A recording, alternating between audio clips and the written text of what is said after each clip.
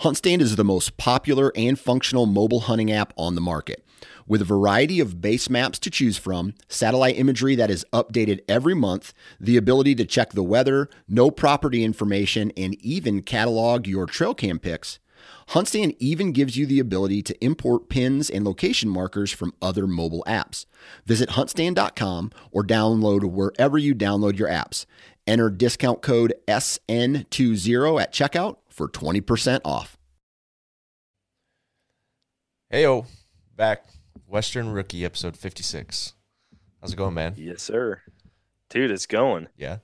I'm excited, man. It's going to be a good episode. I just, there's something about looking forward to Western hunts while you're in like the draw season or the application season. I don't know if it's just that extra element of like, I might be able to draw something awesome this year or what, but it's going to be a good episode. Yeah, and it's also in the middle of shed season. Like shed season's here, so it's like you're applying for Western hunts. You're talking about the fall. You're getting excited to get out and find some antlers.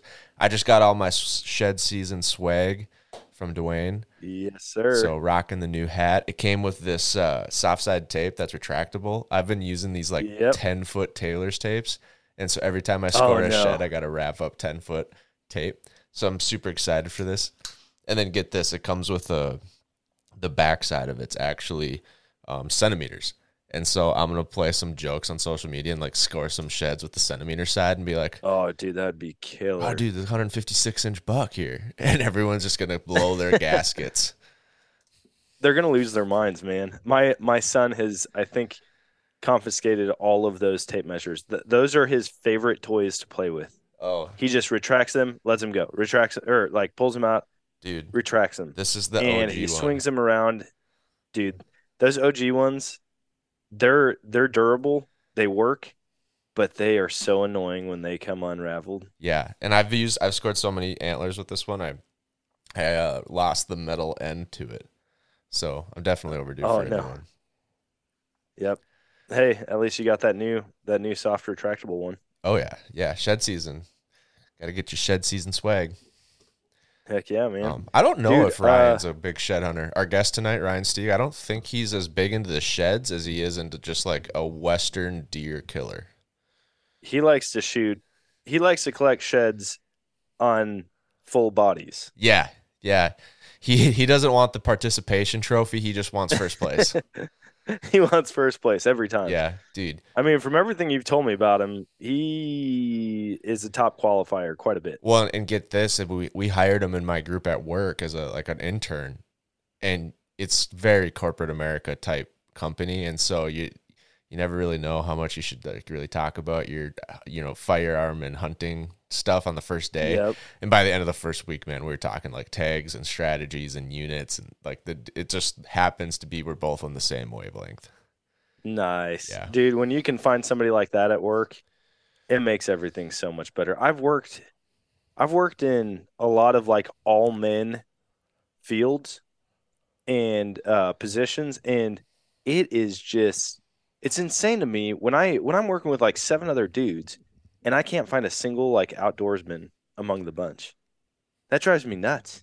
I'm like, none of you even like to fish? Oh, well, I took my kid fishing last summer. And I'm like, no, that's not what I meant. Like one time. Going one time last summer that does not qualify you as a fisherman.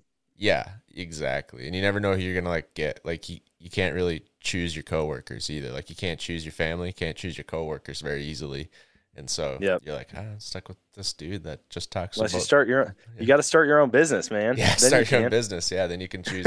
You're gonna be the only coworker for a while, but yeah. So, dude, on the shed topic, I found my first shed of the year. I was just gonna bring that up. You sent me a picture of it. I don't think we've talked about it on the podcast. It was a good shed too. It was last year's, right? Last year's shed. Last year's shed, the entire brow tine had been chewed off, and it had been chewed all the way through. Actually, I think I've got it. It's in a backpack in this room somewhere. It chewed like halfway through the main beam also. Oh, so it's like, I mean, if I bent it a little too hard, it would probably snap off. But dude, I didn't put on a ton of miles on foot. I just checked a couple really good spots where I was like, there's got to be one in here I'd never shed hunted these spots before. And then about, I don't know, 37 acres of beans, but it's like a rolling hill with beans. Obviously all cut. I was like, you know what? I'm just going to drive up and down this on the four-wheeler and look for sheds. And there's 2 seasonal ponds that are just all overgrown and nasty and look like great bedding area. And I was driving around one of those and I looked down and this thing was glowing. I mean, as close to a beam coming through the cloud as you can get. That, I mean, it was just like right there in front of me. So it's something about like ponds and water sources. You know, up here they're froze solid, but it must be like when things are starting to warm up, those deer looking for water. Because I find sheds on ponds and water sources and berms every single year. I can't walk past one anymore. I've found so many, like, you have to go check it out. There's something about those sheds. And I saw the reel. I actually just saw the reel today. And I remember, what was it, episode 53? We were talking about you bought a farm and you were checking out the neighbors and then you got permission on like 2 new farms. Was it one of those farms you got permission on? No. So this is a farm that I've had permission on longer than I've lived out there, actually. I mean, even the first time, because I used to live about a mile from where we just bought land. And I've had permission on this property for probably 8 years now. But I haven't done a ton with it. You know, like I know there's other neighbors that actually hunt that same property. The guy was super open to letting people come and hunt his land. He never said no to anybody. And so I've kind of been like, hey, listen, I'm not going to stir the pot. I've got other land out here I can hunt. So I've kind of stayed away from it. But shed season, I'm like, dude, I'm just going to cruise over there. I've got trail cameras up. Honestly, I'm going to talk to the neighbors and not give too much away. But the biggest buck I have ever had on trail camera was on that property. And I was really hoping that I would find his sheds because I don't know how big they're going to be. I'm hoping for like a 70-inch side. Dude, 70's big. That's a sweet animal. I mean, here's the deal. I've never scored a shed. I've only scored a couple bucks in my entire life. Yeah. But this one buck, man, he has a brow tine that is longer than his G2, and his G2 comes up and forks. Oof. Yeah, that's pretty good. I mean, this one that I showed you earlier from this season, I just scored it with my new shed season soft side tape, and this one is like 62. But he's tight. Like, you can tell he's kind of tight. He doesn't have a very long beam. But you can kind of start to picture like a 70-inch antler. Man, you're talking about like a stud buck. You're 155 right off the bat, like a 155 caliber buck. If he's tight, if he's wide, you're talking 160.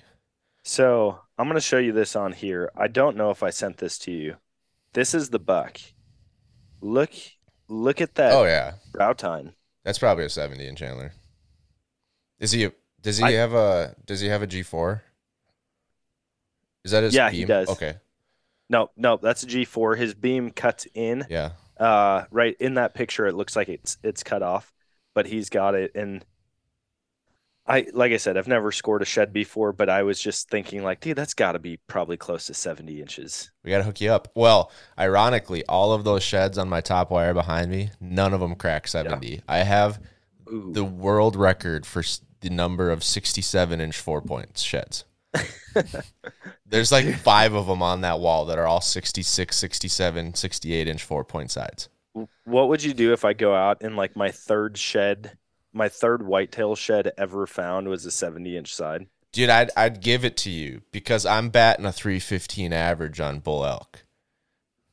Yeah, all right. No, okay. And you got me on that. You can't have all the love, right? So I'd give you that one. I'll give Not you all. That. No, it would be cool. That. It would be cool. I have some buddies that I met shed hunting, and they're from Northeast Iowa, and his brother found a clean 5.90 inch side last year. Oh my god! Yeah, like literal 200-inch caliber buck, and just insane. They're just shed hunting fools. Between him and his brother, they find like knocking on 250 sheds a year, whitetail sheds. Jeez, dude. Yeah, I don't think I know. Well, I mean, I know you and I know a couple other guys who find a lot of sheds, But I think in a very, very large friend group that I've got, I don't think all of us combined would add up to 250 sheds. That's a lot. That's a lot of bone. Yeah. I mean, I'm talking like over the course of our entire lives. Most of the guys love to hunt. They absolutely love to hunt. Obviously, if they find an antler, they're going to pick it up. But I think for the most part, none of them go out specifically for sheds. And honestly, I hadn't really done a lot of that until I started sending you picture after picture last year. I was just baiting you. Until I saw your social media, and I was like, this idiot can't even see the one that's right behind him. I got to go out and pick these up. They're Dude, I get so much slack online for that. It's just all fun. It's all pure fun. But well, I see Ryan popped into the lobby. Let's get him in here and kick this episode off. What do you say? Sounds good, man. Awesome. You're listening to The Western Rookie, a hunting podcast full of tips, tricks, and strategies from seasoned Western hunters. There are plenty of opportunities out there. We just need to learn how to take on the challenges. Hunting is completely different up there. I've harvested 26 big game animals. You can fool their eyes, but you can't fool their nose. 300 yards back to the road turned into 3 miles back the other way. It's always cool seeing new hunters go and harvest an animal. I don't know what to expect. If there's anybody I want in the woods with me, it'll be you. Hey guys. Yeah. How's it going? Oh, hey, what's going on, man? Doing good. Doing good. So Ryan, this is Dan. Ryan and I work together, and Dan is he was the co-host, invited me on to be co-host with him. So, sure. Yeah. I started following some of you guys' stuff. So, listened to a few podcasts, had a couple long drives this weekend. So nice. Kind of got the gist of it. So nice. So Dan, Ryan he's a flatlander. I already like this guy with the sheds in the background. Yeah. You gotta have your street cred showing over your shoulder, right? Yeah, some of it. I did that for a reason. I got some lessons, I guess, to teach about deer like that behind me. So we'll get into that. Nice. So yeah, Ryan's a flatlander like me. Grew up in Minnesota and then got the bug for the West and has been just grinding the last couple of years. So absolutely. Yeah. So it's been exciting, man. Dude, that's awesome, man. Yeah. Ryan got hired on as like a part-time student in my group, and then it just so happens that he was like a huge hunter too. So I'm like, oh, sweet. Finally someone in my group that like gets it, like what'd you do this weekend? Oh, yeah. We did hockey and we did baseball. And then Ryan's over there like, yeah, I went out West and shot like 80 honkers. Like, yeah, exactly. It's, you're almost BSing your way through talking to other coworkers, and then it's like you find the few that hunt, and it's like, okay, here we go. Let's have some good convo. So yeah, it's no longer small talk. It's actually like this is what we're into. Yeah.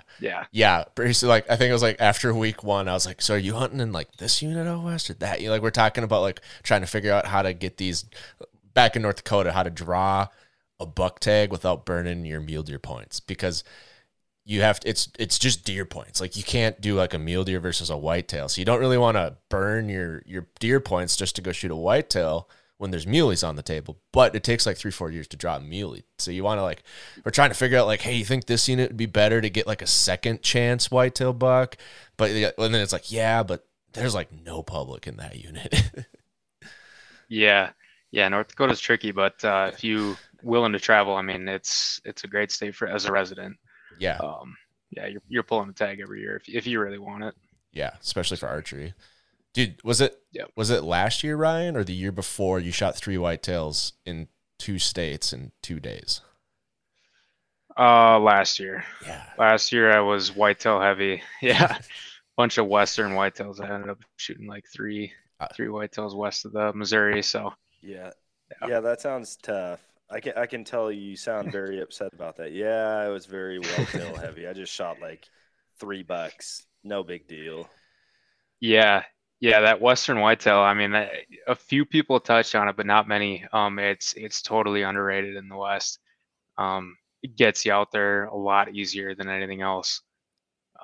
It's a fun time, and it's so much more I think it's more fun Western whitetail hunting than Eastern whitetail hunting sometimes, because you're just out west, you're seeing game. It's like, there's a buck I want to shoot. You just like walk over there, go shoot it. Like, yeah, it's totally different. It's a totally different game. You know, all the same strategies that you're using for muleys and elk. Deciphering terrain is definitely a huge part of it. Whereas out east, it's talking about, you know, where is their food, where is their bedding? Well, out in the open prairie and stuff, it's like it is so hard to even tell what's the best bedding and food. It's like they're eating, you know, not much, or weird food sources that an Eastern wouldn't understand. So it's all about covering ground and glassing. So just like you would muleys and elk. So yeah, it's fun. I think, Ryan, you and I first trip was like the exact same as Dan and my first hunt together, like a disaster train of a shed hunt. Yeah. I remember Ryan and we left, what did we leave Fargo? Like 4 a.m, 3 a.m, drove across the entire state to go find some mule deer sheds, not knowing a darn thing.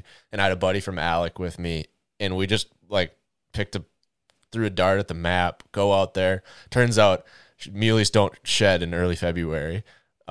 So we just like drove around and looked for coyotes the whole weekend and did a couple short walks, and everywhere we walked, we saw like muley bucks holding, and none of them were even big. So it's kind of a disaster train of a first shed hunt. Yeah. I think we covered our ground by saying that it was a shed scouting trip. And then we never went back. Yeah. Yeah, which is basically kind of a similar first hunt that I brought Dan. Well, Dan technically brought me on, but I was supposed to like come in and be like shed hunting counselor, like, you know, guidance on what we should do and how to find a bunch of sheds. And it kind of went equally as bad on my end. Dan found one, but yeah, exactly. To your credit, I mean, it wasn't a lot of property. We had a couple small chunks. Most of it, though, at that time of year, they're hanging out in cover. All the crop fields are cut. I mean, we've never really gone out there and done it. And honestly, we didn't even find a shed except for on the neighbor's property, who we didn't initially have permission for. Yeah. We got permission for that and then went over there, and that's the only spot that had one. Yeah. Meanwhile, I was like as sick as a dog, you know, blue in the gills, bent over, you know, emptying my stomach, and Dan's over there. I found one. So, what state was that in? That was Wisconsin. We met in Wisconsin. Yeah, Dan grew up in Wisconsin, so we had some family ties and some family land. We met up for a quick one, but sure. Yeah. So tell us a little bit about your season last year, because you also did some elk hunting. And I really kind of regret how elk season turned out for me and my brother, and we'll get into that a little bit, but yeah, give us the lowdown on how you went about your elk season, especially last year, because you kind of did the same, threw a pin at the map and had success.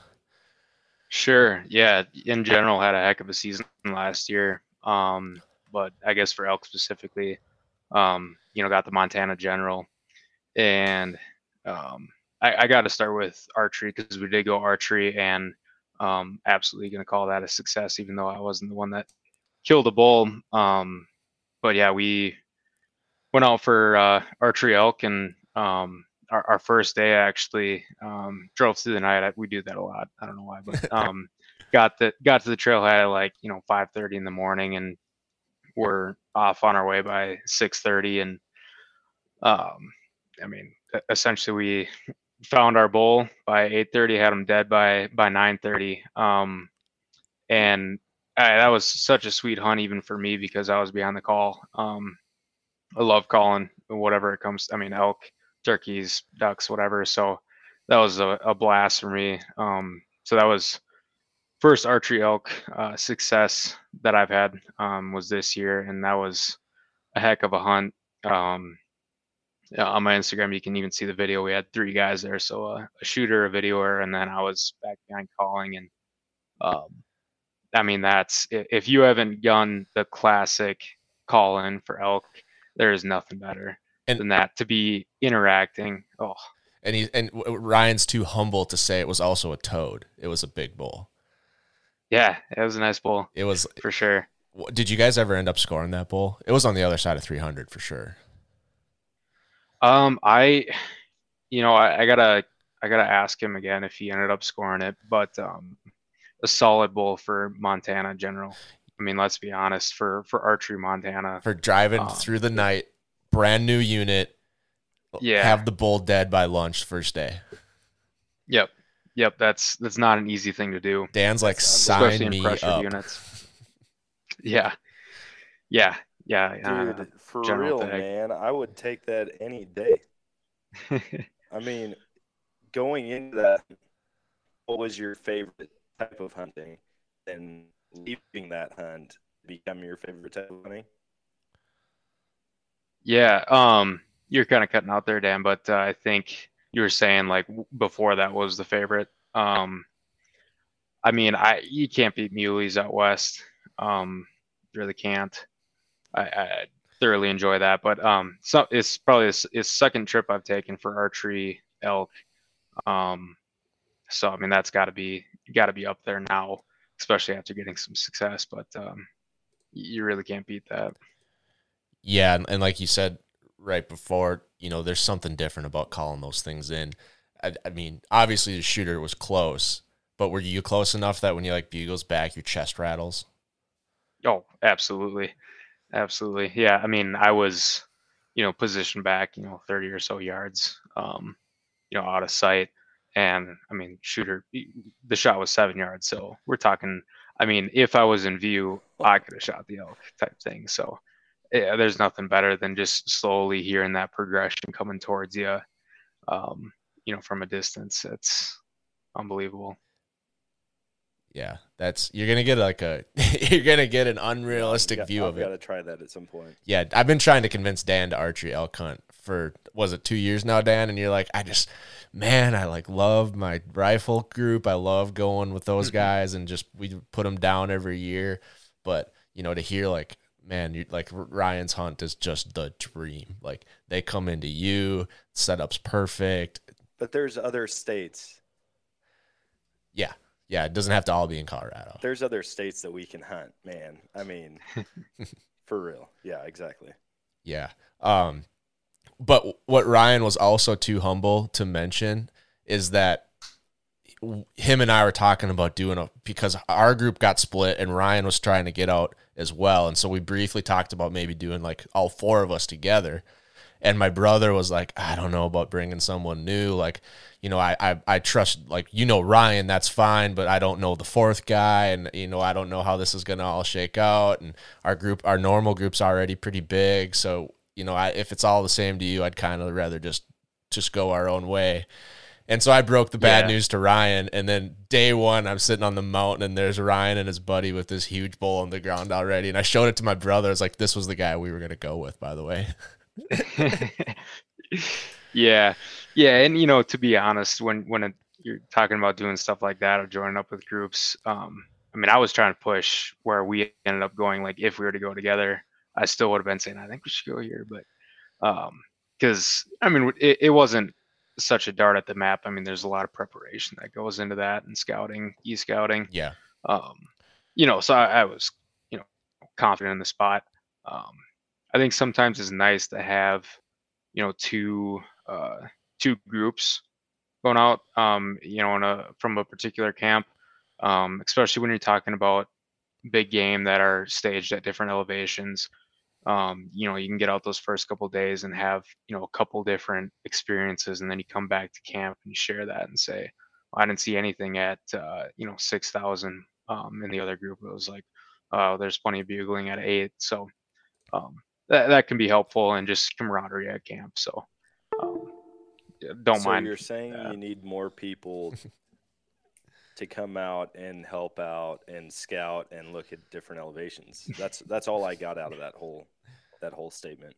Just muffled out the rest. Yeah, exactly. I mean, archery elk isn't for everybody. It's not one of those things where everybody they say they're down to go, but it's not always easy to convince them. So when you find the people that are in for it. Yeah. Well, Dan and I had a podcast guest just a couple of weeks ago, and oh my gosh, I mean, that wasn't even archery, but like Dan probably knows the story better than me. But it's like, it's not all roses. So, like, it's hard to pick a good partner. I mean, I don't know if you want to like share some of that by episode. Was it 53, Dan? Yeah, I think that's what it was. And he went out there and got a guy.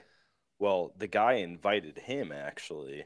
And then they get out there and the guy didn't really want to do any work. He said he couldn't fit he couldn't haul meat in his pack at all. Yeah, he's like, this pack don't haul wheat. Doing? Like, I'm trying to go after it. Yeah, this pack don't haul meat. And yeah, like, I don't understand. I mean, he was still able to get it done, which is awesome. But I can't imagine being in the backcountry, getting a bull down, and then like, oh, hey, just a heads up, I'm not helping pack meat out.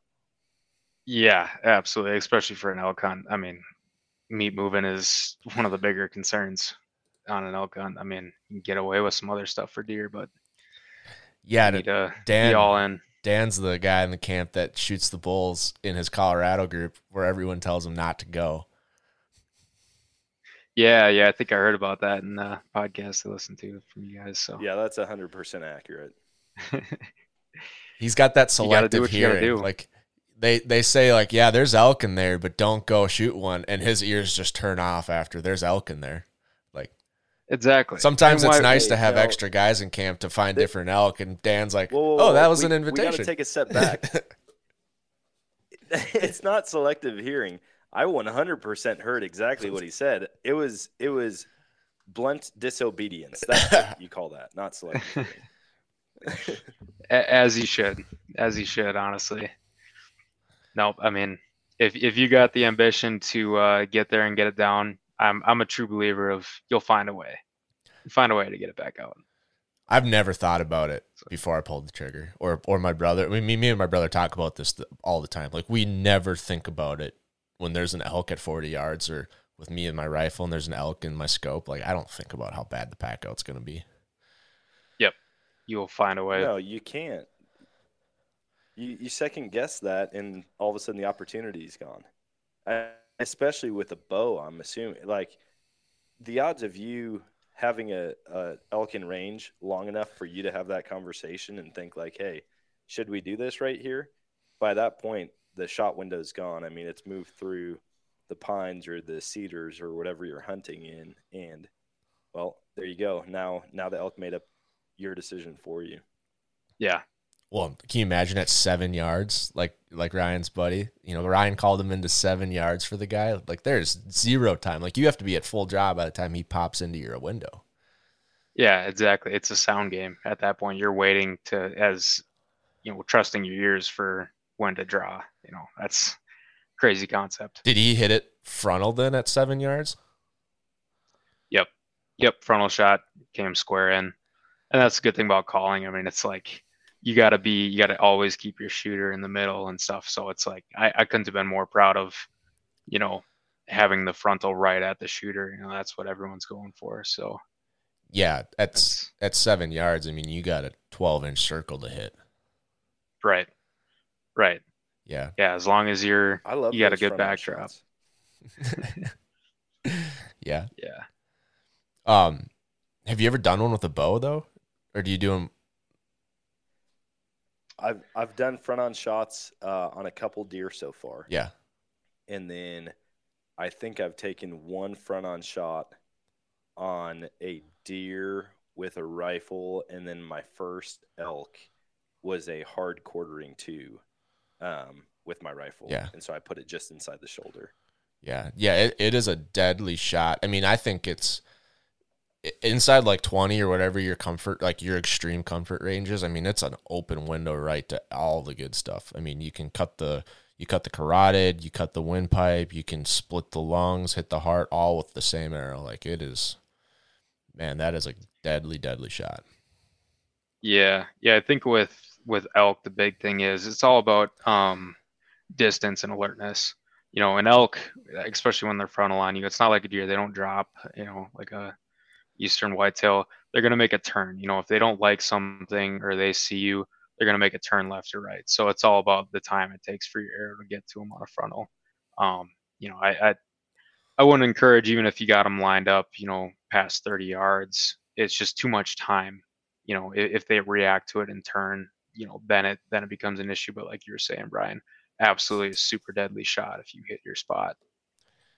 So what made you start going west? I mean, growing up like me in Montana, did you have like siblings that had already done it? Because that's my story. My brother and my dad had already started going west. What got you looking towards the horizon?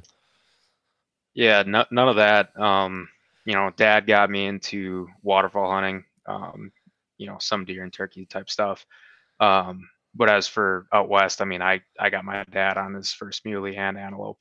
So, I've kind of taken over that. But what it really was moving to North Dakota and that archery tag that we can get.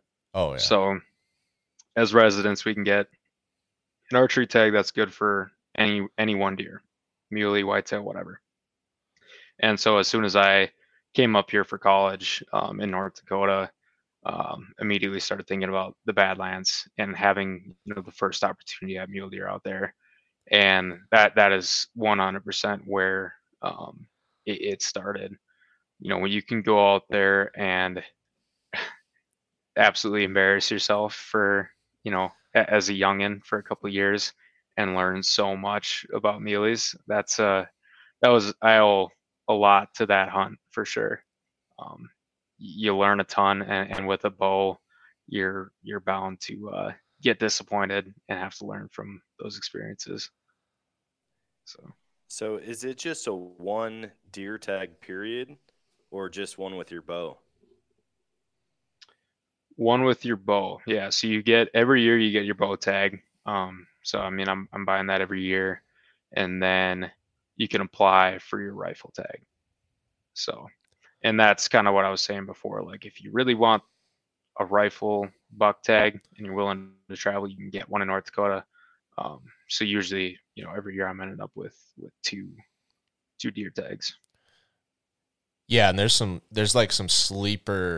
definitely some sleeper units out west, so you can build your mule deer points, and then on the second draw get a whitetail buck instead, because everyone wants the muleys in those western units. And there's some stud whitetails out there, and you're really playing the fringe game between like private, public. Some of it's broken country. None of them are ideal whitetail units, but like not at all. Like right, like you're looking at this whole map of I don't know how many square miles, but it's this entire unit, and you got like 2 half decent 480 pieces and like a couple like really bad 160s, and you're just like trying to find these rutting bucks just covering ground and crossing public. Yeah, and the whitetail habitat is not good. I mean, if you were to take a chunk of some of these western, like a section of western stuff, and just transplant it to the east, and it was public, no one would hunt it if they looked at the map. I mean, it doesn't look at all like whitetail habitat. But then you get out there and they're acting different. Like I've had those second choice tags a couple times, and I've shot bucks where the pronghorn should roam for sure. I mean, it is open prairie, and they are bedded in stuff that an eastern wouldn't get caught dead in. Yeah. Well, last year that was your tag. I mean, they've got to be covering a ton of ground then every day. I mean, if they don't have any cover. Yeah, they're not afraid to cover ground, and they're also, I mean, they're using the train a lot more. I mean, these nooks and crannies that you'll find them in, it's like you'd think you would find everything or be able to glass up everything, but they know the nooks and crannies that they can fit into and stay out of sight for sure. Yeah, I remember the one second draw tag I had. I was like, I think I'm going to see, these look like good spots. I'm going to sit here for the morning. Didn't see a single deer. And like what I thought was good western whitetail habitat. So then I just started driving, just putting on miles, checking out different publics. And eventually I one ran right across the road. I looked down at Onyx. I'm like, oh, hey, by the way, that's public. Flip the truck around, back up, get out, do the stock, and shot it, 300 yards from the road. I mean, it's just, I grew up with like access to 650 acres of family land. in the heart of whitetail country in Minnesota. And so like you think about like food sources, woodline edges, swamps, like that's what you look for whitetail. And then you go out west and you're like, there's just, like Ryan said, like there's one in the middle of a burnt pasture. Like this pasture's been grazed hard for 3 years straight. And there's your buck. Yeah. Yeah, exactly. Yeah, I had, it was not last year, but the year before I had, one of those Western whitetail tags and got out there early and just found the best glassing knob I could find in the entire area and just looked and looked and looked. And I found one group of whitetails and thankfully, and it was a good buck. And I mean, you don't get lucky out there like that too often. And on public, again, super lucky, but I don't know, that story is kind of interesting. Sounds like you're lucky a lot.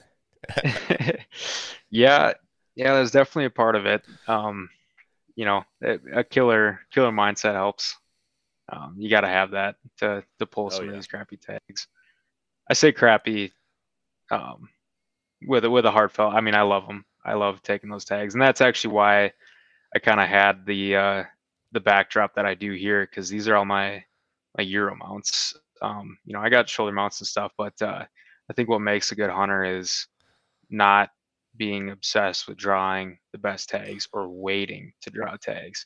It is taking the opportunities you have at the hand, and you're going to learn a lot more on a tag that's makes it harder for you, right? So that's been big for me. Take what you can get, learn from it, hunt often instead of waiting. So it's a pro tip. Man, that's good advice. I mean, I think that anybody listening to this needs to really soak that in, because I think a lot of people wait to go out west, but they wait to hunt for mule deer or elk or western whitetail until they draw that big, like, oh man, I got unit 2 in Colorado. And if you're waiting for that, you're only going to get 1 or 2 hunts in your lifetime. Whereas if you can get out there and get the experience, one, it's going to make you more successful once you do draw those trophy units. And 2, I mean, there's big animals all over the place. You hear about people randomly shooting a monster in a unit that is not known for it at all. Yeah, exactly. I mean, you got to think about, especially if I'm talking about like some of these North Dakota tags that are easier to get, it is the local residents that are going after these tags a lot of times. So they're not probably going to be, the stiffest competition out there. And that applies to, I think, every state. These overlooked ones by non-residents, just because it's, more broke in public or takes more out of the box thinking to put together a hunt plan. Keeps out a lot of the non-resident pressure, which honestly, it seems like it's kind of 2 different types of pressure. You get, non-resident, resident pressure. And a lot of these units, it's the people that are like you that you kind of got to think around. They're doing the same e-scouting that you're doing, looking at the same maps that you're doing. So if you're willing to think outside of the box and work around boundaries and get in other people's heads, it certainly can help a lot for your success. Oh yeah, and those units you're talking about, the locals are commonly the locals are applying for that unit because they live that unit. That's where their family farm is. Like, so they have pretty good hunting. They're not, I've never seen, a local on public land out in some of these, what you would call maybe an access tag. Like, it's a tag that you can get. It's not a trophy tag. It's like an access tag. It allows you to go chase a buck. You're not going, like, there's no pressure. There's no, like, the locals are hunting their 40 or their 160 or their, sometimes it's big. But yeah, you pretty much got the place to yourself. Like, and that's the nice thing about hunting, like those units that you and I hunt, Ryan, is like you never see anybody chasing whitetail. Sometimes you might find an antelope hunter. One time I ran into a guy looking for elk, and I had just had that elk tag, so I'm thinking in the back of my mind, like, dude, you aren't even close to where the elk live in this unit. But it's access tags, like you said. You're gonna become such a better hunter by hunting these access tags year in, year out. The skills that you need to develop and build on to like spot and stalk a mule deer in some of these badlands open countries, or to spot and stock find a whitetail and then get in close to them in these open, like real low vegetation like units. By the time you draw that limited entry that you might be building in another state, I mean, you're gonna be a stone cold killer. Yeah, not to mention the diversity of the tags that you're gonna end up getting. I mean, with the exception of, like, archery hunting the Badlands multiple times every year, I haven't hunted the same unit in any state, no matter the species. It is all about those axis tags, different units every time, and it's not by design. It is what it is, and that diversity of having to dig apart such different terrain, different units, different species in every state. There's no better education than that. I mean, having to do that year in and year out, you're gonna learn a lot. And I would imagine going to these units where the main focus is elk and mule deer, not only is there not a lot of competition, but the guys that you do run into are probably more willing to tell you, hey, I just saw a big whitetail buck down here, because they have no skin in the game. Like, they're not going after it at all. Yeah, for sure. I mean, we all know that's not the case with muleys out in the West, both other hunters and landowners. The mule deer are, somewhat sacred. Or even, that applies to antelope in some places too, antelope and whitetail. If you're in a unit where you're hunting not the primo tag, or even like a good elk unit that has mule deer in it, people are looking for the elk and they're willing to share that type of information. So trailheads are a great time to talk to people about that type of thing and get information that they're willing to give, for sure. That's a great point. I just came up with a sleeper idea for anyone. And so whenever I'm out west, I always ask, like, hey, what you guys looking for? Because I always want them to answer first, so then I can, like, craft my answer accordingly. And so I just got new plates on my truck, and you can get these custom like critical access plates in Minnesota. And so there's like a moose, a whitetail, a turkey, blah, blah, blah. Well, all the deer hunters get the deer one, right? Because you're like, oh, I'm a deer hunter, I want the deer plate. I'm like, no. I'm going to get the pheasant plate because it's orange. It looks closer to a North Dakota plate, because a lot of people don't like Minnesota plates out west because there's so many people. Like, imagine you're growing up in your favorite spot, and all of a sudden, year after year, you're seeing more and more plates, and they're pretty much all Washington and Minnesota, because that's just where the populations are when people are traveling. That's a fact. And so you start to see these Minnesota plates. Like, every public you go to, every spot you used to love to hunt, there's 3 Minnesota trucks there. You start to, like, develop a little bit of a bad blood relationship with the Minnesota plate. So I'm like, okay, the pheasant plate looks more like North Dakota. And if someone sees my truck, they're probably going to assume I'm pheasant hunting, not deer hunting. So they might talk to me more. That's a hot tip, man. Yeah, that's a hot tip. So then, like, I'll be like, hey, what you guys looking for? And they're like, oh, we're elk hunting. I'm like, hey, I saw some elk over here. Like, you guys seen any mule deer? And then they're like, so you always ask first, so you can kind of, you don't want to, like, just overshare sometimes, because you never know what kind of guy the person is. Like, they might steal your spot, or they might go steal your elk sheds. Like, you got to ask other people first what they're kind of doing, and then kind of, if they're, like, stone quiet, you're like, okay, I'm not going to tell this guy much because he's not telling me anything. Like, it's kind of a quid pro quo. Exactly. Yep. You give me something, I'll give you something. I mean, there's plenty of that, and you can be mutually beneficial on the trailhead when you're doing those docks, for sure, even if you're hunting the same species. Just depends the type of person you're talking to. See, I feel like you have to go one step farther and just have a big camera hanging from your chest and have your bow covered somehow, and just be like, I'm just trying to get some nature photos. Have you guys seen any big elk? Could you point me in the right direction? I mean, that's straight up dishonest, whereas yours is more, hey, you go first. Yeah, I'm just playing 3-dimensional chess, Dan. You're just trying to get the right information. I'm hunting. I'm just flipping the chessboard over. I'm just going to let you think I'm pheasant hunting. I'm wearing Blaze Orange. I got pheasant plates. You can think what you want. But there you go. Such a politician. Yeah, you gotta, modern problems call for modern solutions. And they're like, exactly. Ryan and I hunted the same unit in southeast Montana. Was that 2 years ago, Ryan, where you guys were off in the breaks, not really seeing what you wanted to see, and then you decided to switch it up and come to the unit that I told you not to come to, and then saw the same thing we saw in southeast Montana. Okay, so to be fair on that, we did go to the breaks area, not to get too specific. And it was good hunting, just didn't see what I wanted. We ended up 2 of the 4 shot them.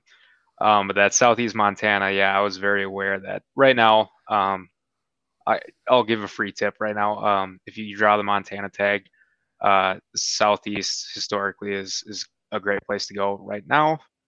Maybe not. Wouldn't go there. But that was after I had gotten that North Dakota whitetail, and then next day South Dakota whitetail, and then the next day, the Sunday, I decided might as well try Montana because I had all 3 tags. So I did go there, but it was after I was already in Northwest South Dakota. Yeah, so he's already like, I got nothing to lose, and But what we saw on that trip, I mean, what we had heard going into southeast Montana, and this is great for the listeners, like, oh, I Googled southeast Montana, and all the forum guys says it's nuts, right? Bucks everywhere. Well, that was 15 years ago. Now there's cars everywhere, and what me and my buddy saw is like, we knew there was going to be pressure, but we worked hard. We knew there's going to be a lot of cars. We knew there's not big bucks, but we weren't looking for big bucks. Like, we were just looking for a nice, like a good 3x3 or 4x4, like the buck behind Ryan on the wall. We would have been tickled pink to shoot that deer. Like, even smaller than that, we would have been happy with. Man, we could hardly find a deer that was 2 years old on public. I mean, it was rough. And when there would be a piece of public that would have 50 yards crossing a road, like 50 yards of this road, there's a public corner, 4 trucks stacked on it every time. And so I'm like, jeez. Ryan's like, dude, I'm in the area. What do you think? And I'm like, dude, I would go to the breaks, or I would go somewhere else, man. This is rough. This is tough. We finally doubled on like medium-sized mule deer on the last day. And then brought them, packed them out. And then I think, Ryan, you shot your whitetail like 2 days later, but you basically pulled that same trick you were talking about earlier. When everyone else is going for a mule deer, like these Western whitetails are kind of sleeper animals out there. Yeah, exactly. I mean, it wasn't having good luck with the mule deer out there. You can definitely tell the population was on a down year. So I was like, screw it. I'm going to go start looking for whitetails. So yeah, I was even able to. I didn't end up shooting on private, but I got on a private piece of land. Right before I shot mine. So yeah, obviously permission land. Everyone, don't write in with the hate comments. Yeah, when I say I got private land, it means permission. Permission. I don't pay. Yeah, if that's what you're getting at, is that I would. No, just like I shot him on private, just slipped that you like, I don't care if it's private. I just went and trespassed and shot it. Oh. No, like, we're talking permission land. I know, like, personally, you wouldn't do the pay to hunt. There's a lot of trespass fee, which sounds really bad. I wish they came up with a better name for it, but it's basically like a 1-day lease. That is a terrible name. Yeah, I've always thought that. The trespass fee, like, you can trespass if you pay a fee. Yeah. It's like, well, then it's not trespassing. It's permission with a payment, like paid permission. Like I am paying to break the law or lease. What? Yeah. A 1 week lease or a day lease, but they get expensive. It's like $500 a person, and there's no guarantee that you're going to do anything, right? No. Yeah. These days, I mean, there are very few trespass hunts that would be legitimately worth the money. Yeah. I mean, everybody gets this idea, these landowners, and rightfully so. There are guys that are willing to pay it. But those are different type of guys that are paying those fees, and that's what. Here's a hot tip though for the people who are interested in doing a trespass fee. I went and hunted waterfowl with this group called Infinite Outdoors, and it's a mobile app. They've got actually phenomenal mapping software on their app, but you can do those day leases or those week leases. It connects you straight. They're the broker between you and the landowner.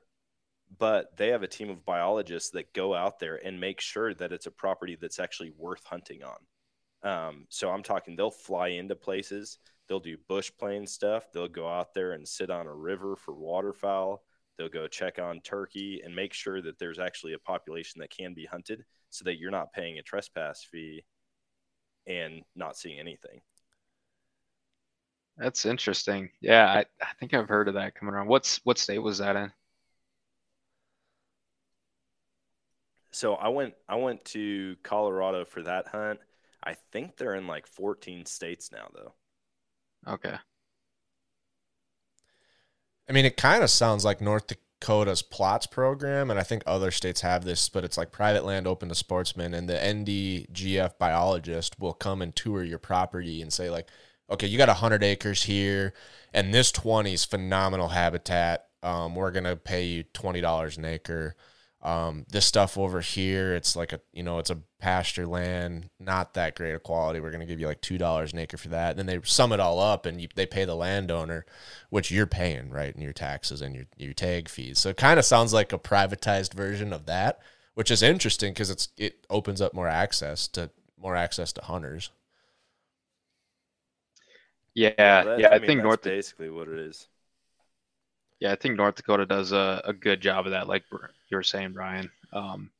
Actually assigning, a value to it of how good it is, because there are definitely some places that I've ran into in the West where it's public or it's walk-in access, but you get in there and it is a putting green from cattle grazing or other things, and some of those things you can't always tell from the map, and you get in there and it's like, if I was a deer, I wouldn't be here either. And the state is paying for it. It's ridiculous. We did that week we were in Southeast Montana. First morning, we're both excited, and my buddy's like, I'm like, what do you want to shoot? And he's like, I don't know, just like a good mule deer, like a 170. And I'm like, do you know what a 170 looks like? And he's like that deadhead you got behind you. And I'm like, dude, that's a 125-inch mule deer. He's like, oh, I'd be happy with that. And I'm like, okay, good. I'm glad we got our expectations on the same page, because you're not finding a 170 very easily in Southeast Montana. But we go to this BMA, like you're talking about, Ryan, and there was a fire the year before, and not a lot of it had grown back yet because it was a drought. So like fire with a drought is just not a good combination. That's not the burn area that all the experts out west say, like, oh, burn areas are great. Go hunt like the fringes of a burn, all this regrowth and feed. Well, if there's a drought, like a 5-year drought like Southeast Montana's had, you're not getting any regrowth. It's just a bunch of black trees. And then it was burnt from cattle grazing and the drought. And my buddy sees a buck. It was a 3x4, probably 120 to 130 inch mule deer, like literally 30 minutes into the first walk.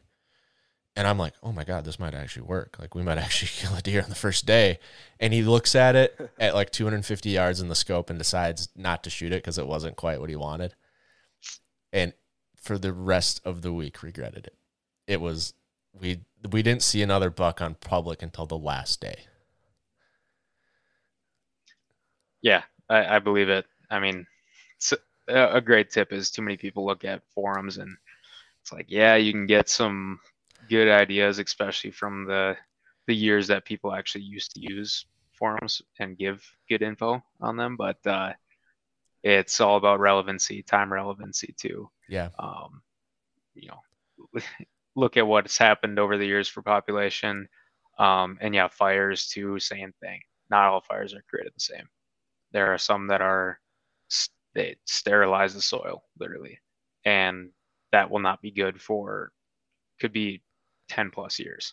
There are other ones where 2 years after the fire, it's insane food, insane growth. So definitely do your due diligence there too. Yeah, I think it depends on how hot it burns, because how hot it burns, no matter how much rain you get, will take longer because it literally burns the seed bed. But even like a mild fire, if you got a drought already, like nothing's growing back until you get like a good year of rain. And it's going to take like 2-3 years before you get the kind of regrowth that people are talking about. Yeah. Yeah, we learned that the hard way. The first day he was kicking himself, and then we tried to go back, and there was a guy that was like parked there, and he's parked where you are, so you never know, did he go right or left off the road? And so we're like, well, we probably went right, because we want to go left. So logically, he would have went right. Sure enough, he went left. We walked into like 100 yards behind him. And my buddy was an eastern whitetail hunter. He's never hunted the West before. And so I'm thinking maybe the same as you're thinking, Ryan, like 100 yards from another hunter in the West is like a deal breaker, right? I'm not like, he's here first. My buddy's like, well, let's just go over here like 200 yards. I'm like, dude, this is like the West. Like that guy's covering this whole ridge. Yeah, I want to get away from him. Yeah. If he was there first, I want to respect his space, but for my own personal, I do not want to be by you. And I don't want to trust that you're going to navigate terrain correctly, play winds right, blast correctly. Or even I'd rather just not like trust that. How mad you would be if you're hunting a ridge and some guy's like, oh, I'll just go 300 yards farther down the ridge. And so I'm like, no, we can't do it, man. Like, and he was pissed, like literally pissed at me. Like I thought it was going to get ugly, like just super angry. He's like, fine, F it, and just starts stomping back to the truck. And I'm like, oh boy, we got like 3 days left of this hunt. Like this could go south real fast. By the time we got back to the camp and figured out a new plan, he's kind of over it. But he really was kicking himself for passing what he thought was not a good buck. Turns out it was the biggest buck we saw the whole trip. Yeah.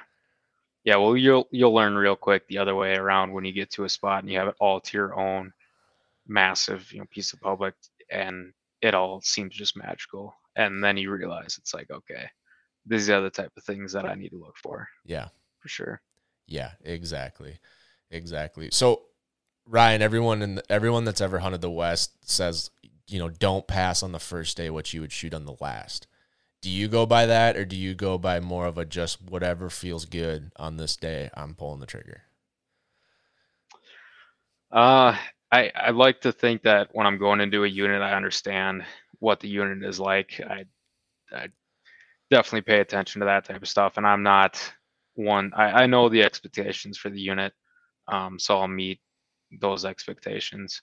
But yeah, I would say, I take such short trips a lot of times. I try and maximize the amount of tags, but then I'm, doing the stuff like driving through the night. So they ended up being short hunts. So maybe first day I'll let go of something that would meet my expectations for the unit, but try and look for something second, third, fourth day. But usually by the second day, if it meets the unit's expectations, I'm pulling the trigger for sure. Yeah, that's a tough one. I hear that all the time. That whole phrase, like, don't pass something the first day that you shoot on the last, or vice versa.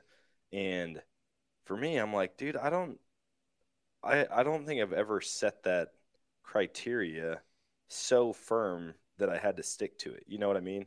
Like, if I get excited about something, I'm going to go after it. I'm going to try to make a shot on it. Or if it comes in to the tree stand and gets my heart pumping, I wholeheartedly, unless you're on managed private property, I wholeheartedly disagree with putting yourself in that box and potentially missing an opportunity, especially as a non-resident paying $500, $600, $700, $800 for a license, and then to be like, no, I said I wasn't going to shoot one like that, so I'm going to go home empty-handed and kick myself for the next 350 days. Yeah. My brother. Yeah, you said it about the excitement part. Right. My brother's, he's a killer, man. He's like 4 for 7 on archery elk on public land, do it yourself, general units. And he absolutely hates that saying. Like, he gets like passionate about how much he hates that saying. He's like, just shoot what makes you happy. Like, it doesn't have to be that hard. If it makes you happy today, shoot it. If it doesn't today but does tomorrow, shoot it. Like, just shoot what makes you happy. I'm like, dude, relax. Like, you're not talking to me. Like, I get it. No, dude, I'm on board with him. Yeah, he's like, it doesn't have to be so hard. Just shoot what makes you happy when it makes you happy. Because we'll do it. Like you said, Ryan, you got to know what your unit you're in. Like, when I drew the North Dakota tag, like, I knew I'm not shooting a 300-inch bull in the North Dakota elk tag. Like, the unit has 400s that are here every single year. I'm not shooting a 300. And I ended up right smack dab in the middle. But for like a general unit, I almost think, like, don't even look. Like, don't look up sizes. Don't put a number in your head. just go out there, and when that elk or that mule deer is in front of you at 30 yards, just you'll know. You will know. Like Dan says, you're not going to be thinking about packing it out. You're not going to be thinking about whether you should shoot it. You'll know instantly. Like your heart will be pumping, and if it is, you know you're shooting this animal. Yep, exactly. It's called the general tag for a reason when you draw those ones. So you can always hold out for a big one, but I've talked to other guys who have drawn tags like moose tags and elk tags down in Arizona in units that like are very highly coveted, and they don't pull the trigger on a bull even though they would shoot it in any other place that they've ever hunted, and they're just like, oh, I know there's a bigger one, and then they end up shooting one that's 80 inches less on the final day because they, you know, there's definitely a bigger one. There's no guarantees. There really aren't. And I mean, I get it. Don't go out there and shoot a spike if that's something you don't want to do. But like, if it gets your heart pumping and you have to talk yourself out of shooting it, you probably should just pull the trigger or punch the release. Yeah. Yeah. And sometimes it only takes a few hours to sort of get in the groove and understand the unit. Like we had a Montana, the Montana big game combo. So we had the deer tag as well this year. And we ended up hunting a spot that the first spot we tried in, and it was the last weekend of the season. So they were actually starting to get to wintering grounds. Absolute insanity with numbers of deer. You know, first spot we checked out, there's, you know, a couple hundred that if we sitting on a glassing knob that we could see. And you see something like that and it's like, okay, it's time to get selective, because you always know that you can go back to some of these spots and get on that buck that you glassed up that first day. You know, some spots you can't do that. If it's treed in and stuff and it's like, I'm getting lucky that I'm even seeing this buck right now, maybe you should take the shot. But, you know, if you got confidence in some areas, you absolutely can have the confidence that you can go back and find the same animal that you saw on the first day and go back to it. So that's actually kind of fun when you can do that. Absolutely. And start to gauge what the unit has to offer and you know, just keep glassing. Oh, Dan had a hunt like that this last year, man. He was giving me like every other day updates when he got cell service, but like the mule deer you guys were seeing in Utah just blew my mind. He's like, yeah, we saw this, there's this big 4x4 and there's this giant 3x3 and we saw all these bucks and we think we're going to go after this other one we really like, but if we can't find him, and I'm just like, I have never in my life had a mule deer hunt where I could judge a buck. It was like, there's a buck that's legal, I'm going to shoot it. Dude, we got into them, and I hope to get back out there this year. If not this year, I'll be out there every other year, because it's just, I've talked about it on the podcast a bunch, but it is this beautiful horseshoe-shaped canyon that has trails that come into the mouth of it, and then they immediately go up over the wall, and they're just around the whole outside. Nobody hunts inside of it. And it's like all of the mule deer just funnel down in. They've got their little hidey holes. And when we had 1.5 hours, we had 6 bedded buck encounters, all that I would have shot for sure. Like, no question about it. And unfortunately, we just couldn't quite get in range, or if we did get in range, didn't get a good shot opportunity. But it was lights out. I will not be giving those coordinates away anytime soon. Dan's gonna blindfold me and from like the Montana border and all the way through Wyoming and into Utah. I'll be blindfolded until we get to camp. Lock me in the back of his RV and just drive me out there. Yeah, give me your phone. Yeah. No, dude, I'm gonna get a tranquilizer dart, sedate you somehow. Yeah, it's tough though, because you got to really trust people when you're bringing them to your spots. You know, because anyone can pull out Onyx and just start putting pins down. And Dan and I talked about this just on the last podcast with Steven Walker about shed hunting, you know, and we're talking about getting a trip planned with Steven today. We're going back and forth, like which week works for you. But it's like, he's going to be great enough to bring us out. Like, you almost have to blacklist that spot. Like, if you call Steven next year and say, hey, I'd love to get out again, is it okay if we go? And he brings you, that's great. But to like go back to his spots without him, And that's just shed season. I mean, talk about like a trophy mule deer unit like you were in, Dan. Like it's so hard to know who you can trust to bring out. I talked to an Alaska fishing guy, used him, and there was a client that came out, and he wasn't even trying to hide it. He pulled out his phone and had onX, and he was telling the fishing guide that he planned on coming back to the spot. He's like, yeah, we figured we'd come get some good intel and then come back the next day. And the fishing guide told him, he goes, put your phone away or it's going overboard. And the guy's like, oh, hold on just a second, let me punch this in. And he continued to like try to save spots. And that Alaska fishing guide grabbed his phone and literally chucked it in the water. I mean, the guy never got his phone back. And the guide immediately drove back to shore and dropped him off. Yeah, that's like to the point of arrogance. I mean, I think that's a thing for fishing guiding for sure. But under wraps. But yeah, that amount of arrogance, you almost get what you're coming to, for sure. Yeah, I've never gotten burned by telling someone a spot, but I've also grown up, like my brother's more experienced than I am hunting the West and just hunting in general. And so you kind of grew up knowing like you don't want a big mouth when you're talking about hunting. You know, you don't want to tell people how like you got a monster buck on your farm, you know, because there's poaching, there's trespassing, people steal spots. And so I kind of always just had that like know-how in the back of my mind, just watching him talk to people and just like, you don't want to overshare. Like if there's a friend or like someone's in dire need, like, yeah, we help, but you don't want to just like, hey, how's it going? Seen any elk? And then don't even let them respond. Be like, we saw a bunch of bulls on this spot the other day. And all of a sudden you're 6 trucks in your spot. You know, it's so hard to know who to bring or who to talk to. Yeah. Yeah. You almost got to phrase it at that point. It's like the guys that ended up coming with you and then you realize it's a good hunt. It's like, okay, this is, even if I might have found the spot, it's like, okay, this is our spot now. Like you keep this on the wraps, you know, I will. And the next time we come back, it's me and you. So even picking that first person to go on the hunt, it's someone that you'd want to go back there with if it ends up being good. Yeah. I mean, we had that this year for our rifle tag. We filled out the 2 that we didn't fill in archery. That spot was phenomenal. And it's like, I even have other people on my onX, and they're guys that I trust and hunt with, but I took those pins off of onX because, I mean, we share accounts or whatever. It's like, because it's me and this other guy's spot. We're going back, and I can't let anybody know, a golden nugget like that. So, dude, that's next level trust. Sharing an onX account.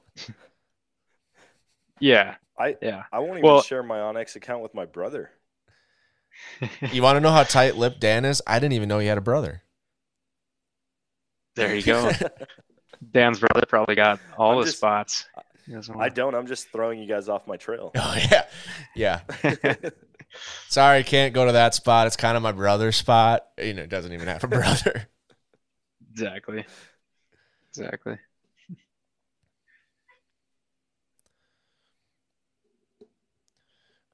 So, what's the plan this year? I mean, we're right in the middle of app season, Ryan. Unfortunately, Wyoming's already over, but Montana's coming right back up. You guys got plans again for this fall? You're going to try to hit up Montana again and draw the big game combo, or are you running short on points? Yeah, I mean, you got to split it up into the guaranteed stuff and then the hopeful stuff. No, I'm going to Colorado for deer this year. Really looking forward to that. I mean, mountain hunting mule deer doesn't get any better than that. And then Wyoming antelope. Got a big crew going out there. South Dakota mule deer. So got some good guaranteed tags in there. And then, I'm throwing in for the Wyoming elk at 4 points. We'll see about that. I mean, I don't think it's a secret anymore that this year's going to be an interesting one for Wyoming elk. A lot of changes coming. So who knows? I don't know if everyone's going to be throwing in or people are going to be sitting on things, but we'll see. It's a tag that I want, but between that and then again applying for Montana with 0 points. You're doing the 0 points, tip. 0 point strategy. It's not subtle anymore. Go hunt wrecked it for everyone. Yeah, not everyone has a Go Hunt membership, and not everybody looks at the regs. But yeah, I thought last year it'd be much better known, but the odds chart for Montana last year, as far as like the 0, 1, 2, were almost identical. Me and my bro, so we had 7, and Montana's party size is 5. Just who picks 5? But anyway, yeah. So we had to split our group up. So me and my brother went solo, or as a team, tag team, and then the other 5 applied. And they had one guy that had a point, so they were at like a 0.2% average, or 0.2 point average. 0, they had a fifth of a point combined. And so they're like, well, we're screwed. Like, we're in no man's land. So we might as well do the point when you apply. And so they bought points and applied. Me and my brother went with the 0 point strategy. We all send in our stuff. The next day, Go Hunt releases the strategy article that talks about this whole thing. Anyway, me and my brother draw with 0. They don't draw with a 1.2 point average. Yeah, I mean, that's... You got to know that little tip in Montana. The year before, and they averaged the points, that's when it was like some people would get it at 1. You're guaranteed at 2. I had 2 points. Everybody else had the 1. All it took was like an inch above 1, and you got it. Well, this year it was like you got to have an inch above 2 to get it, in your party size. So that's another tip too for some of these states that do average points. Is even if you can't get a party together, but you're aware of the deadline, buy the point in some of these states, because then you'll get your other party members to, start catching up or getting those points. And all it takes is one guy to have that extra point, and you put yourself above a ton of other people. It's another tip there. I love how you brought that up, because me and our group literally had this exact same conversation, and it's kind of like beer goggles at the bar, right? Like certain people start looking a little bit more attractive later on in the evening after like 6 drinks, right? Certain people start looking like a better elk hunting partner when you find out they got 7 points in Wyoming.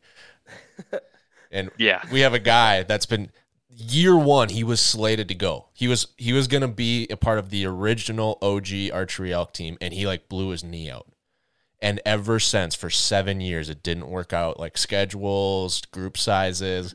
And so he's been building points in Wyoming this whole time, and he was supposed to be in our group. And now this year we're like 1 point away. Like Ryan said, Wyoming's just a dumpster fire for trying to get non-resident tags. It's a great state, don't get me wrong. Great state, great elk, but the point creep is insane. It's on a interest growth track that I wish my 401k was on, because this thing is skyrocketing.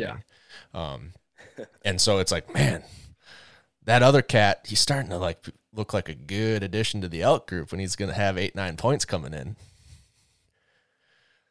Yeah. If you guys are anyone that, has 3 antelope points in Wyoming, give me a call, because I got a group full of 2, and I'm doing my scouting and stuff. And it's like, yeah, we'll find a unit for sure at 2.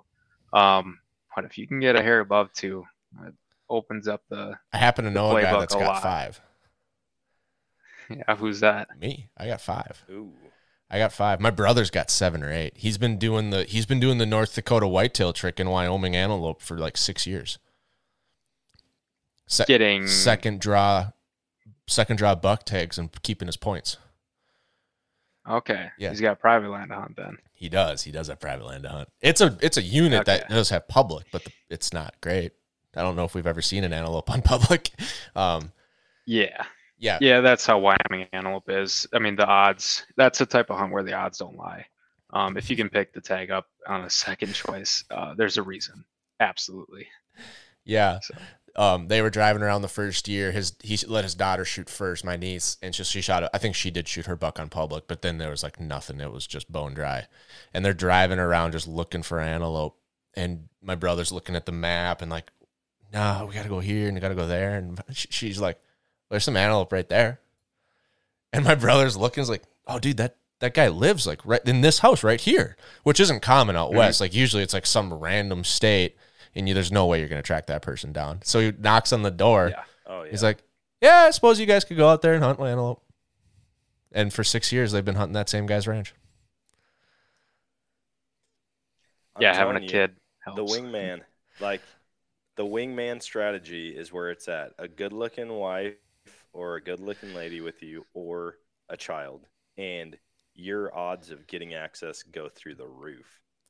Well, that's kind of funny. I was just thinking about when Ryan was explaining his fall. Like, keep in mind, as busy as that sounds, the dude also is a waterfowl killer. So he's also adding probably equal number of days out in a duck blind or a goose spread.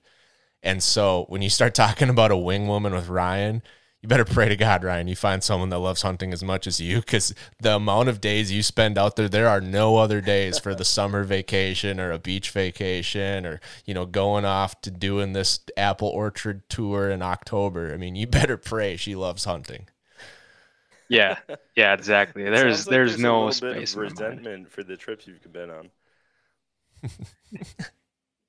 No. Yeah.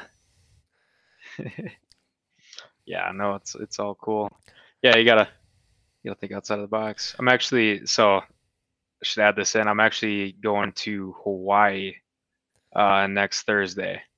People are like, "Oh, are you going with the family or the girlfriend?" It's like, no, we're a couple of buddies. We're going out there hunting and fishing. So doing the axis deer. Not doing the axis. That'll be for next time. But we're going to the Big Island for turkeys and the sheep that they got there. So nice. Yeah, that'll be cool. That's the kind of trip where you could bring a girlfriend, and then she'd be happy as a clam to just sit on the beach and drink Mai Tais while you're off arrowing hogs and javelinas. Exactly. That's my plan. Exactly. Yeah. That's. I mean, I don't even care how this first trip goes. Just learning how the system works, because Hawaii. I mean, everyone complains about certain states, like maybe Montana, about their licensing system. Hawaii is the Wild West. It's terrible. So figuring it out first, and then we'll worry about actually setting up a vacation with it. So that kind of is a good point with the destination style hunts. Do you have certain sleeper states or certain trophy states that you're building points in, and you don't even really apply or hunt, and then you're hunting these access tags in the meantime? I have a spreadsheet that I've shared with Dan, and he just was like, "Dude, you're ridiculous. Such an engineer." Yeah. Yep. Yeah. Oh, I'm the same way. I manage a lot of people's points and like that type of thing on spreadsheets for sure. But no, I would say, I mean, all the states that I currently put in for, I'm expecting to hunt, here and there. I mean, as far as sleeper states, it's harder to find them anymore as sleeper states, because you could talk about like building points in like a Washington or an Oregon. Wouldn't recommend it really, I guess. Arizona, it's like everyone kind of understands what they're getting into. It's a long points game. Especially being from North Dakota, I'm not gonna draw an axis tag in Arizona. I have to pass through a bunch of other good hunting on that 24-hour drive to get down there. So that's kind of not in the focus, but New Mexico definitely is. I'll be putting in for several New Mexico species just because it's actually pretty economical to do so. In a way, it's actually probably a per species basis. If you're going to put in for a few species, it's cheaper than most other Western states. You just got to upfront the tag costs. So if you're trying to go after oryx and ibex and elk and all that, it's like you better be okay with being down a couple few grand for a couple months. So and talk about that's a sleeper. Talk about a calendar breaker. New Mexico, because you can't plan on anything. There's no point system. Yep. There's no analytics. You're putting in, but you're planning on, most of the time you're planning on not drawing. And you're swinging for the fences. But in the meantime, you got to plan the rest of your fall. We're going to go elk hunting in Montana, do all these other things. And then all of a sudden you get an email from the New Mexico Game and Fish that you drew this once-in-a-lifetime elk tag, and the whole calendar just goes out the window. Yep. But worth it. Worth it. I've got a sleeper if you plan it right. Yeah, if you plan it right. If you pick the right unit. Like, you're not going to do the 40% unit in New Mexico because it's just not worth the stress of trying to plan around for what you're getting in a tag. from this far away, from North Dakota, right? If you live in Arizona, go for it. Hunt it on the weekends. But no, I got a sleeper. I got a sleeper state that I'm building points in. And when I say sleeper state, I'm talking like roofies sleeper. Like this state, I'm building points in Utah, which is like a 30-year program. So. Yeah, that's a tough one. I was surprised to hear, Dan, that you had gotten in on a tag. I missed that. Was that an archery or a rifle tag? That was an archery tag, and I didn't even put in. My friend Linnea, she had just got a bow and had been practicing all summer, messed up her shoulder, so she had a drop in poundage, didn't feel confident out to certain ranges, but she put in with 0 points and got a tag. And it's an area that's really well known for elk, and we did run into a lot of elk hunters, but we just went out there, I bet you we had 12+ encounters inside of 70 yards with big bucks. And the first time ever hunting. And I think this is our second day seeing mature deer. And she stalked one into 15 yards, and she drew back, got up from her knees, and there was a log in between her and the deer. And when she stood up, all she could still see was the head, ears, and antlers, and had no shot. And it went straight from bedded to a full sprint. But I bet you, in addition to those closer encounters, we probably doubled or tripled that in sightings within 300 yards of big bucks. Yeah, that's wild. I believe it. I'm trying to hunt some good bucks. I'm trying to hunt elk in the Boulder unit or the Dutton unit, which is right now it's at 25 points to draw. I got a 0.4% chance. I'd love to go with Ryan Carter from DC Outfitters. I think the dude trail cameras more 400-inch bulls than anyone I've ever seen in my life. Yeah, I've seen that. Not anymore though. Yeah. Utah's playing a little fast and loose with the laws coming out of Congress on hunting rights. They got the trail camera ban. Now they're doing the sheds closure. Utah's getting a little feisty over there. You're going to have, you might have some people cussing for the first time in their lives over in Utah. That's a good way to put it. Yeah, they've always been kind of they're a little sketchy about land type stuff over there. Utah's a state that has, like, out of all the states, and there's exceptions everywhere, but it seems like the hunters in Utah have a passion and a drive that is unparalleled in most other places. Like the guys that run in trail cameras or the shed hunters or the elk hunter, like these dudes are on another level. It seems like every big shed hunter is from Utah. Seems like all of these like 400-inch guides are all in like Utah. Utah's just a wild state. It is. Yep. So. Yeah, it's not one that I apply for right now. I look at those odds and it's like, and again, I have to drive through so much other good hunting. And I got like the Dakotas in Montana to look forward to. That. Yeah. Great tag picker uppers. So I hear you. Yeah, I always try to get the access tags and sleep on the limited entry options down the road. But yeah, it is what it is. It's just hunting. Yeah, I am curious to see what these different, like what all these eastern states and Midwest states that are picking up elk or having elk reintroductions, starting to open up seasons. I'm curious to see how that's going to play into Western access and tags and availability and draw odds, because realistically, I think in the next 20 years, we're going to see another dozen states that open up elk seasons, and they might not be for non-residents, but it gives the residents an option to go and hunt there instead of travel all the way out west. Yeah, it definitely could. I've always thought about just like, how big are those herds going to get before the local farmers and the local ag community starts to like push back and be like, hey, elk are cool, but I still have to make a living? Because we see that a lot in North Dakota. Like that's the number one limiting factor on the North Dakota herd, is ranchers don't want any more elk. And so we don't even have a sustainable herd to open up non-resident hunting. The only way you can hunt elk in North Dakota as a non-resident is to buy the auction tag or win a raffle tag. And so Dang. Yeah, I kind of wonder. Like the local guys that get drawn in like Missouri, they might not go out west that year. But yeah, just kind of curious like how it's going to happen because there's so much population on the east. You know, where are these elk going to go live? Yeah. I mean, obviously Appalachia is the place they're looking into, and rightfully so. You know, less ag to get into there. Yeah, it's definitely something I've thought about. I mean, Kentucky has done a heck of a job getting their herd up and going.